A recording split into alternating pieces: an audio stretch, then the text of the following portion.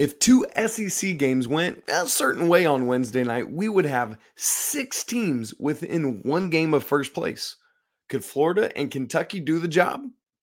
You are Locked On College Basketball, part of the Locked On Podcast Network. Your team every day. Hey there, what's up? Welcome into the Locked On College Basketball Podcast, the only daily national college hoop show out there. I'm your host, Isaac Shade, and I want to thank you for joining us to get your college basketball content every single day. Thanks for making us your first listen or watch. This episode is brought to you by FanDuel. Make every moment more. New customers join today and you'll get $150 in bonus bets if your first bet of $5 or more wins. Visit FanDuel.com/lockedon to get started. Y'all, if you do not love college basketball, first off, I don't know why you're here in the first place, but if you just don't get geeked out over this sport, I don't know what to tell you. This thing delivers night after night after night. Tuesday was phenomenal. And I was like, there's no way we're going to top that on Wednesday. But Wednesday was bonkers as well. So I hope you caught all the action. But that's why we're here. Talk about it, catch you up, give you my takes, all of that kind of stuff. As you can hear, I'm very much still working on getting my voice back. It's getting better, but still, thanks for sticking with me through that. Speaking of which, I'm going to take a drink of water. By the way, I'm going to reference bracketology stuff a lot on today's show because so many games that we see right now have NCAA tournament implications one way or another. So I say that to say, just to simplify things, I'm just going to utilize Joe Lunardi's bracketology. And I know there's a lot of great bracketology out there, but just for ease, I will just reference that one. So I'm not going to say it every time. All right. We start our day, our conversation together today in the SEC, where we had two really great basketball games. Let's start in Tuscaloosa, where number 24 Florida was at number 13 Alabama. Alabama wins this game in overtime 98-93, but man, Florida probably should have pulled it out. They had a great lead, were looking good, and then Mark Sears just kind of took over and did some stuff. But the problem is, this would have been a massive road victory for Florida to kind of continue to, their seeding has felt like it's just been kind of skyrocketing lately. And this would have helped. Unfortunately, they don't get it. Now it's not going to do much to hurt them, but it could have really super helped. And, as part of that, with Alabama leading the way in the SEC, I heard like audible groans coming from Knoxville, Tennessee. I could tell you that right now. Look, the ending of this game was great. Unfortunately for Florida, Alabama had caught back up, but last 60 seconds of regulation, Tyrese Samuel had just done a bunch of work, just putting the team on his shoulders. And then that final 60 seconds, Zion Pullen gets this finish at the rim to give Florida a 2-point lead. Mark Sears makes a couple free throws to tie it up. Just all this back and forth. It was actually tied at 85 going to overtime because neither team could do any more. Hanlogton did some work down the stretch of regulation as well, getting an offensive rebound that Florida could have, if they had scored there, that might have been the game-winning bucket in regulation. He also got a key block on Mark Sears at the end of regulation to send it to OT. OT looked like it was going to be the Alabama show. They get out to a 7-0 lead or go on a 7-0 run. But man, Florida, much to their credit, fought back, got it all the way to down to 94-93 Alabama with 35 seconds left. In Florida, it looked like they were going to have an opportunity to go down and win the game. They got the stop. Rylan Griffin missed a three, but the ball bounces around a little bit. Aaron Estrada knifes in, gets the layup. They go up 3. Clayton got a great look from the wing down on the other end for Florida, but it didn't fall. Bama gets a couple more free throws, ball game. So look, this is for Alabama. Look, you're going to have games like this against other high-level conference opponents. And so for Nate Oates' club to pull this together, pull it out, man, is just doing what you got to do in a conference game, especially as the team at the top of the heap. You know, you'll lose this game. Tennessee's tied with you atop the league standings. That's not what you want to do. So really good work from Alabama to not only come back but finish it off, because there were some other schools that had nice comebacks on Wednesday and couldn't finish it off. Now, let's move to Baton Rouge, where this game was wacky. Number 17 Kentucky at LSU. Tigers pull this off 75-74. Here was the deal. Coming into this game, these are two teams kind of going in different directions. Kentucky had a really good week last week before LSU's comeback win at South Carolina on Saturday. They had lost 6 of 7, 7 of 9. It's just like, no, LSU got nothing. But in that game at South Carolina, they were down 16 in the second half, came all the way back and won by a point. This game, Kentucky enters the day as a 5 seed. And, according to Lenardi, he said they can't get up to a 4, but they might slip to a 6 with a loss. And so we'll have to see when things refresh on Thursday where Kentucky, kind of plays out. Trey Mitchell was still out in this game for the Wildcats, so that's tough. We got to recognize that. But look, while LSU had these moments lately where they just needed guys to step up, Coach McMahon talked about that. We need toughness. We need guys. And I thought they did this. Kentucky's big weakness all season long has been their offense. Electric. I love it. I could watch Kentucky's offense all day long. Their defense, though, has been a whole different story. Now, last week, they had some really good moments, really moved up in defensive efficiency at KenPom. And they did, even after the loss, they moved up slightly in KenPom defensive efficiency, but it just wasn't the same level tonight as what I saw last week. And I say that part of that's Kentucky. Part of that is LSU, man. They just attacked.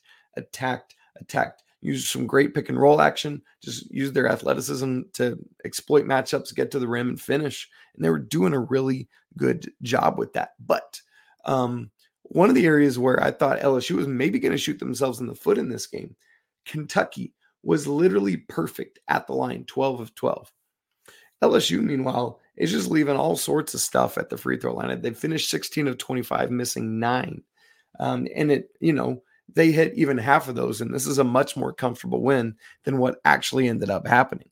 But my goodness, we'll get back and go to some other things. But the ending of this game, Kentucky fights all the way back. Rob Dillingham hits this redonkulous step back two on, kind of the side, not quite on the baseline, but a little bit in from there to give Kentucky a lead right down the stretch.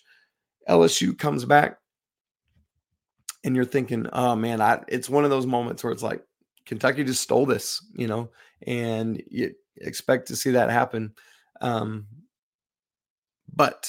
the problem was that Dillingham left LSU plenty of time. They're able to go and go get some action at the rim. It's blocked, throw it back in. Tyrell just lays it up, man. Beautiful. And it's one of those in the moment you're like, holy cow, did he get it off? Did he get it off? He absolutely got it off. LSU wins this game. Tough one for John Calipari's team, who started this season 12-2, but they're just 6-6 since. Gonna have to get some things figured out down the stretch here. And that's what we're looking at, and we're gonna have to figure that out. Now, what was wild about this game were the swings of it. We had a lot of offense early in the first half, really bogged down late in the second half. And then with about 2.5 minutes to go, Kentucky just goes on this run that extended into the second half. They go on a 16-0 run to give themselves a 15-point lead, 42-27. That took, that was about a minute into the second half.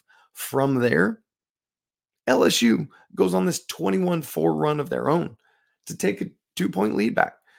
When Kentucky went on that 16-0 run, I was like, this game's over. It's done. Congrats to Kentucky. They win, and they're looking great. But, man, LSU fought back. Angel Reese is in the stands, a bunch of LSU ladies team. Great stuff. Great resolve from Coach McMahon's team to go get this done. So the Wildcats going to have to stop, look themselves in the mirror and say, what are we going to be down the stretch here? Dude, Rob Dillingham is an absolute stud. Only 2 points in the first half, but then went off for 21 in the second half, 23 total points. But he needs more help.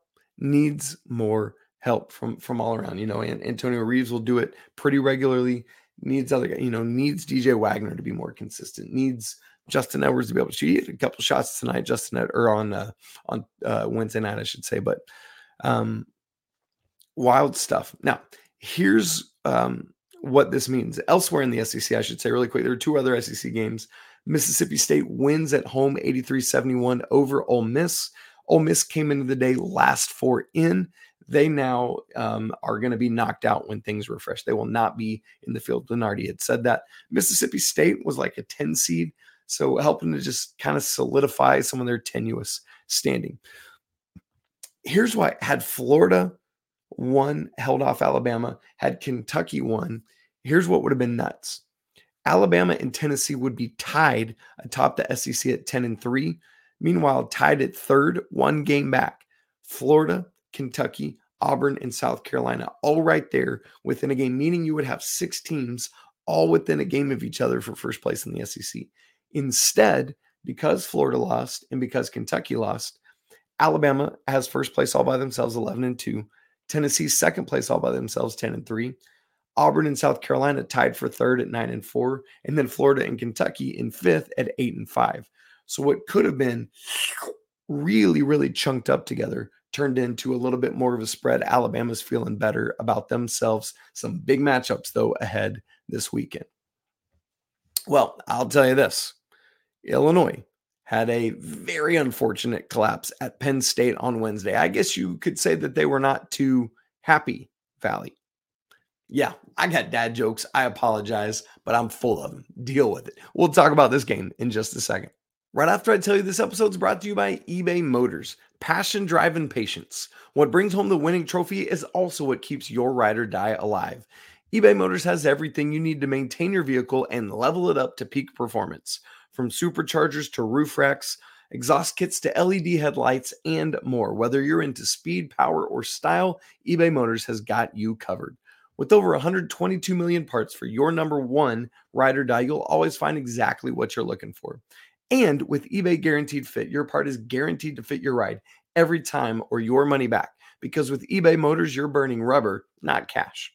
With all the parts you need at the prices you want, it's easy to turn your car into the MVP and bring home that win.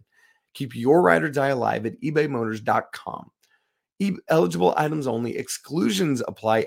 eBay Guaranteed Fit only available to U.S. customers. Illinois at Penn State, number 12 at an unranked team. You've heard this storyline all season long. Penn State, not in bubble contention, struggling in the Big Ten, but they get this win 90-89. And for Illinois, y'all, this is a rough look. Let me give you all these leads down the stretch. The Illini led by 14 with 15:40 to go. They led by 12 with just 5:15 left. They still led by 11 with 3:15 left. They still led by 10 with 2.5 minutes to go at 87-77. But from that moment, from 87-77 with 150 seconds left in the game, Penn State closes on a 13-2 run, including the final 8 points of the game. And look, that's going to happen on the road in league play sometimes. But if you're Illinois, you got to feel like we just blew this. We had a golden opportunity. And now, because you lose this basketball game, instead of just being one game back of Purdue in the Big Ten standings, now you're 2. And Zach Edey and company's like, thank you very much, Nittany Lions. We will take that and now have a 2-game buffer and feel great about it. Thank you very much. So here's the final 40 seconds of this game. Jameel Brown takes a questionable transition 3 for Penn State, but it falls down to 4. Then on the ensuing inbound, Penn State, Puff Johnson from Penn State strips the ball from Terrence Shannon Jr., who, by the way, had a phenomenal game on the inbound. He gets a layup, game down to 2 now, all of a sudden. Coleman Hawkins, who's been chirping a lot lately, I might add, is fouled, misses, and he maybe traveled before the foul was called. That could have been wild, but goes to the free throw line. A good free throw shooter, misses both of them. And then poor Coleman Hawkins, things get worse. Penn State on the other end is looking for the 3 to take a lead and maybe get a win. Coleman Hawkins doesn't give Zach Hicks room to land. Hicks has to go to the free throw line, and it's not like zeros on the clock, but there's only 4.2 seconds left. And I tell you, the man's a 75% free throw shooter, but he's not been to the line all night long. And you think, oh, it's free throws, no big deal. You knock him down. Well, I'll tell you this. Under any circumstance, knocking 3 down in a row, far less percentage chance of doing that than 2 in a row. Given these circumstances, infinitely more challenging as well. But Zach Hicks steps up, calmly nails 1, 2, and 3. And all of a sudden, Penn State is up by a point. And Illinois is trying to figure out, what are we doing? What happened? What's going on here? And they even get a chance. Like Justin Harmon gets all the way to the rim and gets a great look at what would have been a game-winning layup. But it just doesn't fall, bangs off the rim, ball game. That's tough for Illinois. 35 points for Terrence Shannon Jr. in this game. New career high. His previous career high was the game against FAU at the Jimmy V Classic in MSG back in December. So for Illinois, they were a 4 seed entering this game, 14th overall. We'll see if they drop it all. And as I said, it does put them in Big Ten standings, 2 games back now of Purdue. As for a couple other teams in that top 16 conversation, Duke, who was also on Joe Lunardi's 4 line on entering Wednesday's play, I should say, picked up a blowout win at Miami, 84-55. Duke gets back Tyrese Proctor in this game, although he came off the bench. John Shire's done that some with guys coming back from injuries multiple times this year, with Proctor, with Jeremy Roach. We'll see things like that. For Miami, they were unfortunately missing 2 of their top 3 scorers. Both Nigel Pack, who had a lower body injury, was out of this game, and Matthew Cleveland, the Florida State transfer, had an illness. So both of those guys are missing for a Miami team that has already struggled a lot this year. And so losing scores 2 and 3 is not going to help your cause any. But they still had Bensley Joseph and Wooga Poplar and Norchad O'Meara. They got those guys and then fill in around them. But that's a tough situation. But a 29-point defeat at home, yikes, that's a rough look. Part of this, Miami not playing great. Duke, on the other hand, has been playing great basketball of late. They're putting themselves in really good position. In fact, they're now tied with North Carolina atop the ACC standings at 12-3 heading into the weekend. North Carolina holds the tiebreaker right now, but obviously the 2 teams have to play again on the last Saturday of the regular season. This weekend, Duke is at Wake Forest, North Carolina at West Virginia. So 2 really big road matchups for both of these schools. For Duke, it is their 3rd in a row. They knocked off both Florida schools in the ACC. Great job on the road by them. As for Miami, they're 15-12, 6-10 in the ACC. They are not going to get an at-large bid to the NCAA tournament. Their only hope of making it to a 3rd straight Elite 8 is to win the ACC tournament. And I've seen nothing from Miami that shows me that they can do that. On paper, yeah. In reality, no. So we'll keep our eyes on Coach Laranaga's team going forward. And again, Duke playing some really, really good basketball right now. So let's keep our eyes on them. Another of our top teams was back in action. This is a 2-seeded Marquette team coming into the day. They're number 7 in the nation, hosting DePaul, who is just, let's be honest, terrible. So the only reason I want to even bring this game up is because Marquette went wacky, 105-71, and it wasn't that close. They were, but I want to bring up 2 guys in particular. Tyler Kolek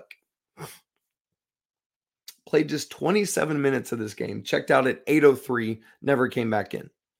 He scored just 3 points. So Isaac, why are you bringing him up? Because Tyler Kolek had a Marquette record 18 assists. Are you kidding me with that? Crazy stuff there. And oh, by the way, Cam Jones, he played even less. 23 minutes for Cam Jones, also checked out at 8:03. Listen to this line. 34 points, on 12 of 15 from the field, 8 of 10 from 3, and 2 of 2 from the free throw line. Again, 34 points in just 23 minutes from Cam Jones. Ridiculous stuff from Marquette. I'm sure it was nice to exercise some demons from over the weekend, that beatdown that they suffered against UConn. Well, friends, we got a lot of bubble action on Wednesday night, a couple other games that weren't very bubbly, and some recruiting news that came out on Wednesday as well. Who helped themselves? Who hurt themselves in bubble standings? We'll get to that in just a second. Right after I tell you that this episode is brought to you by FanDuel. Get buckets with your first bet on FanDuel, America's #1 sportsbook, because right now, new customers get $150 in bonus bets with any winning $5 bet. That's $150 if your bet wins. You can bet on all your favorite NBA players and teams with quick bets, live same-game parlays, exclusive props, and more.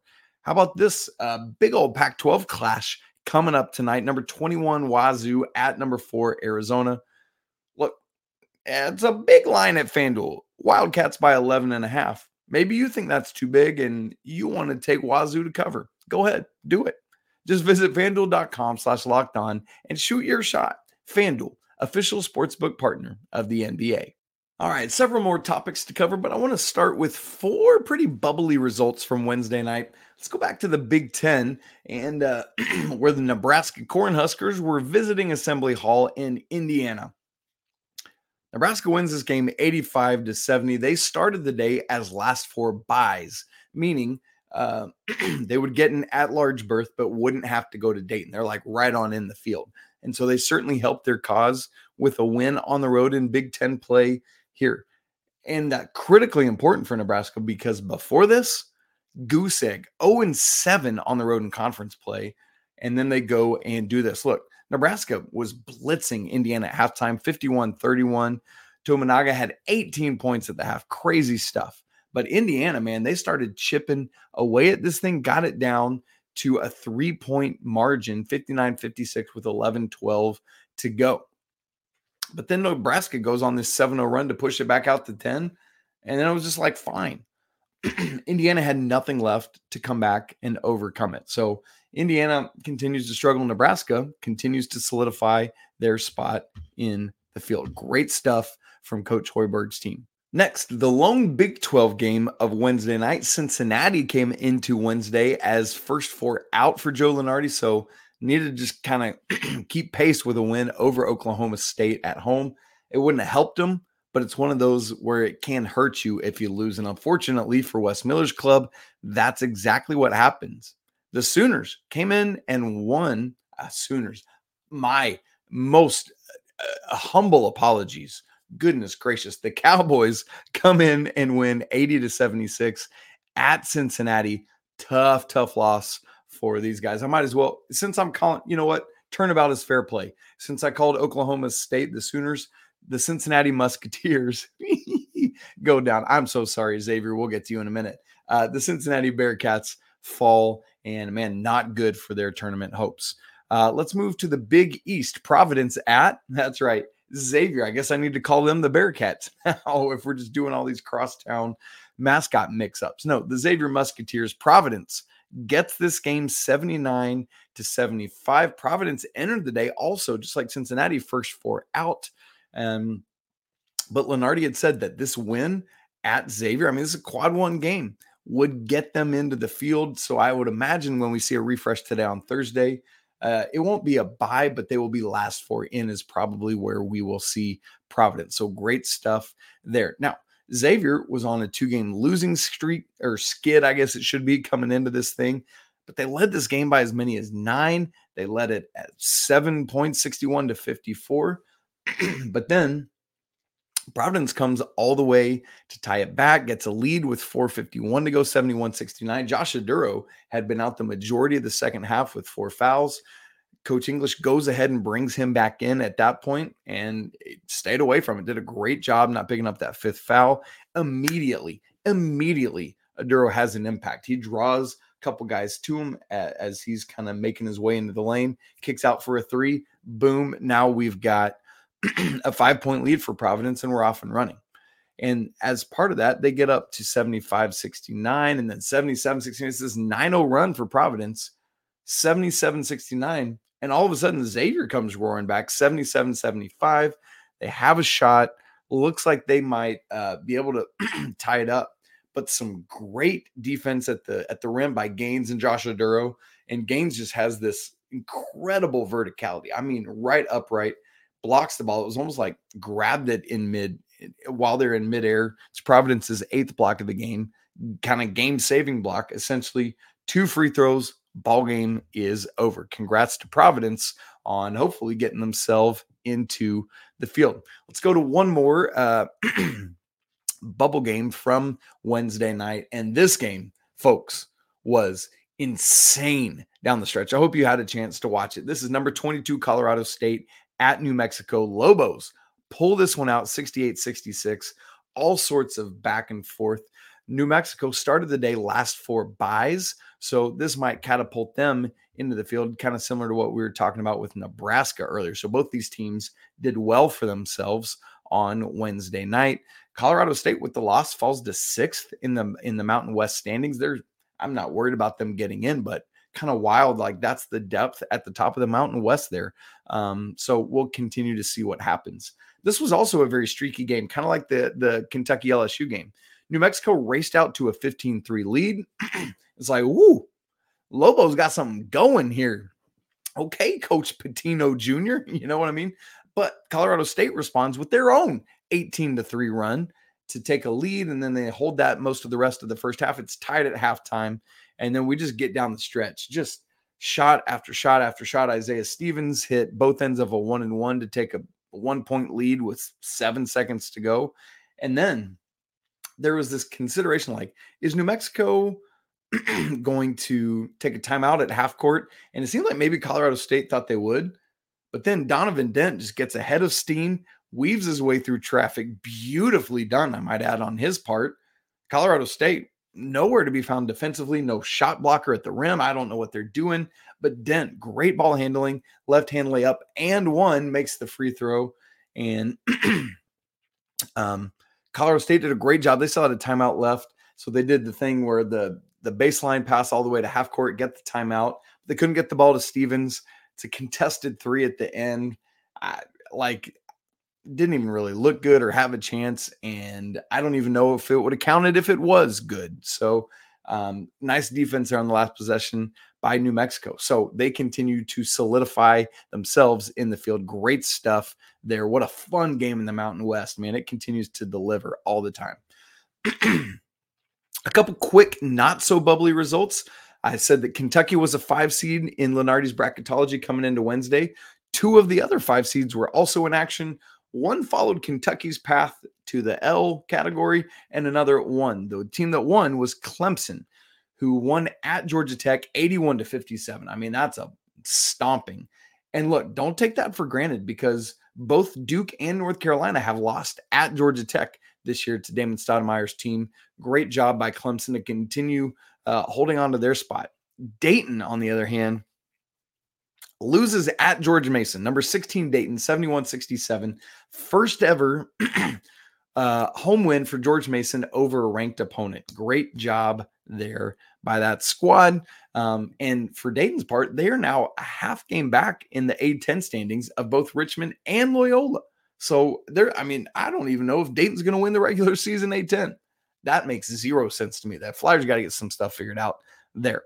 Just a couple other quick things on the way out. Samford is leading the SoCon right now, and they had a wild 74-72 home win over Furman on Wednesday night to maintain their 2-game cushion in the SoCon over UNCG and Chattanooga. Look, Samford's so fun to watch. Tons of points, always scoring. Buckyball is an absolute blast. They're undefeated at home. Check your eyes out on this mid-major team. I really, really like them. Final word today before I get us out of here. Derek Queen, the last remaining 5-star at 247 Sports for the class of 24, committed on Wednesday to Maryland. He's a Maryland. He's been playing down at Montverde, Florida, but he's originally from Baltimore area, so it makes sense. But chooses them over Kansas and Houston, along with Indiana and LSU. And so really good recruiting get for the Terps there. Somewhere SVP is real happy about that. He's a center, 12th overall at 247, third rated center behind Jaden Quaintance, the Kentucky commit, and Flory Bedunga, the Kansas commit as well. Looking ahead to Thursday night, Thursday night's action's kind of whatever from time to time. Andy and I will always give you our jinx, Thursday jinx of the week. We'll do that on Friday's show.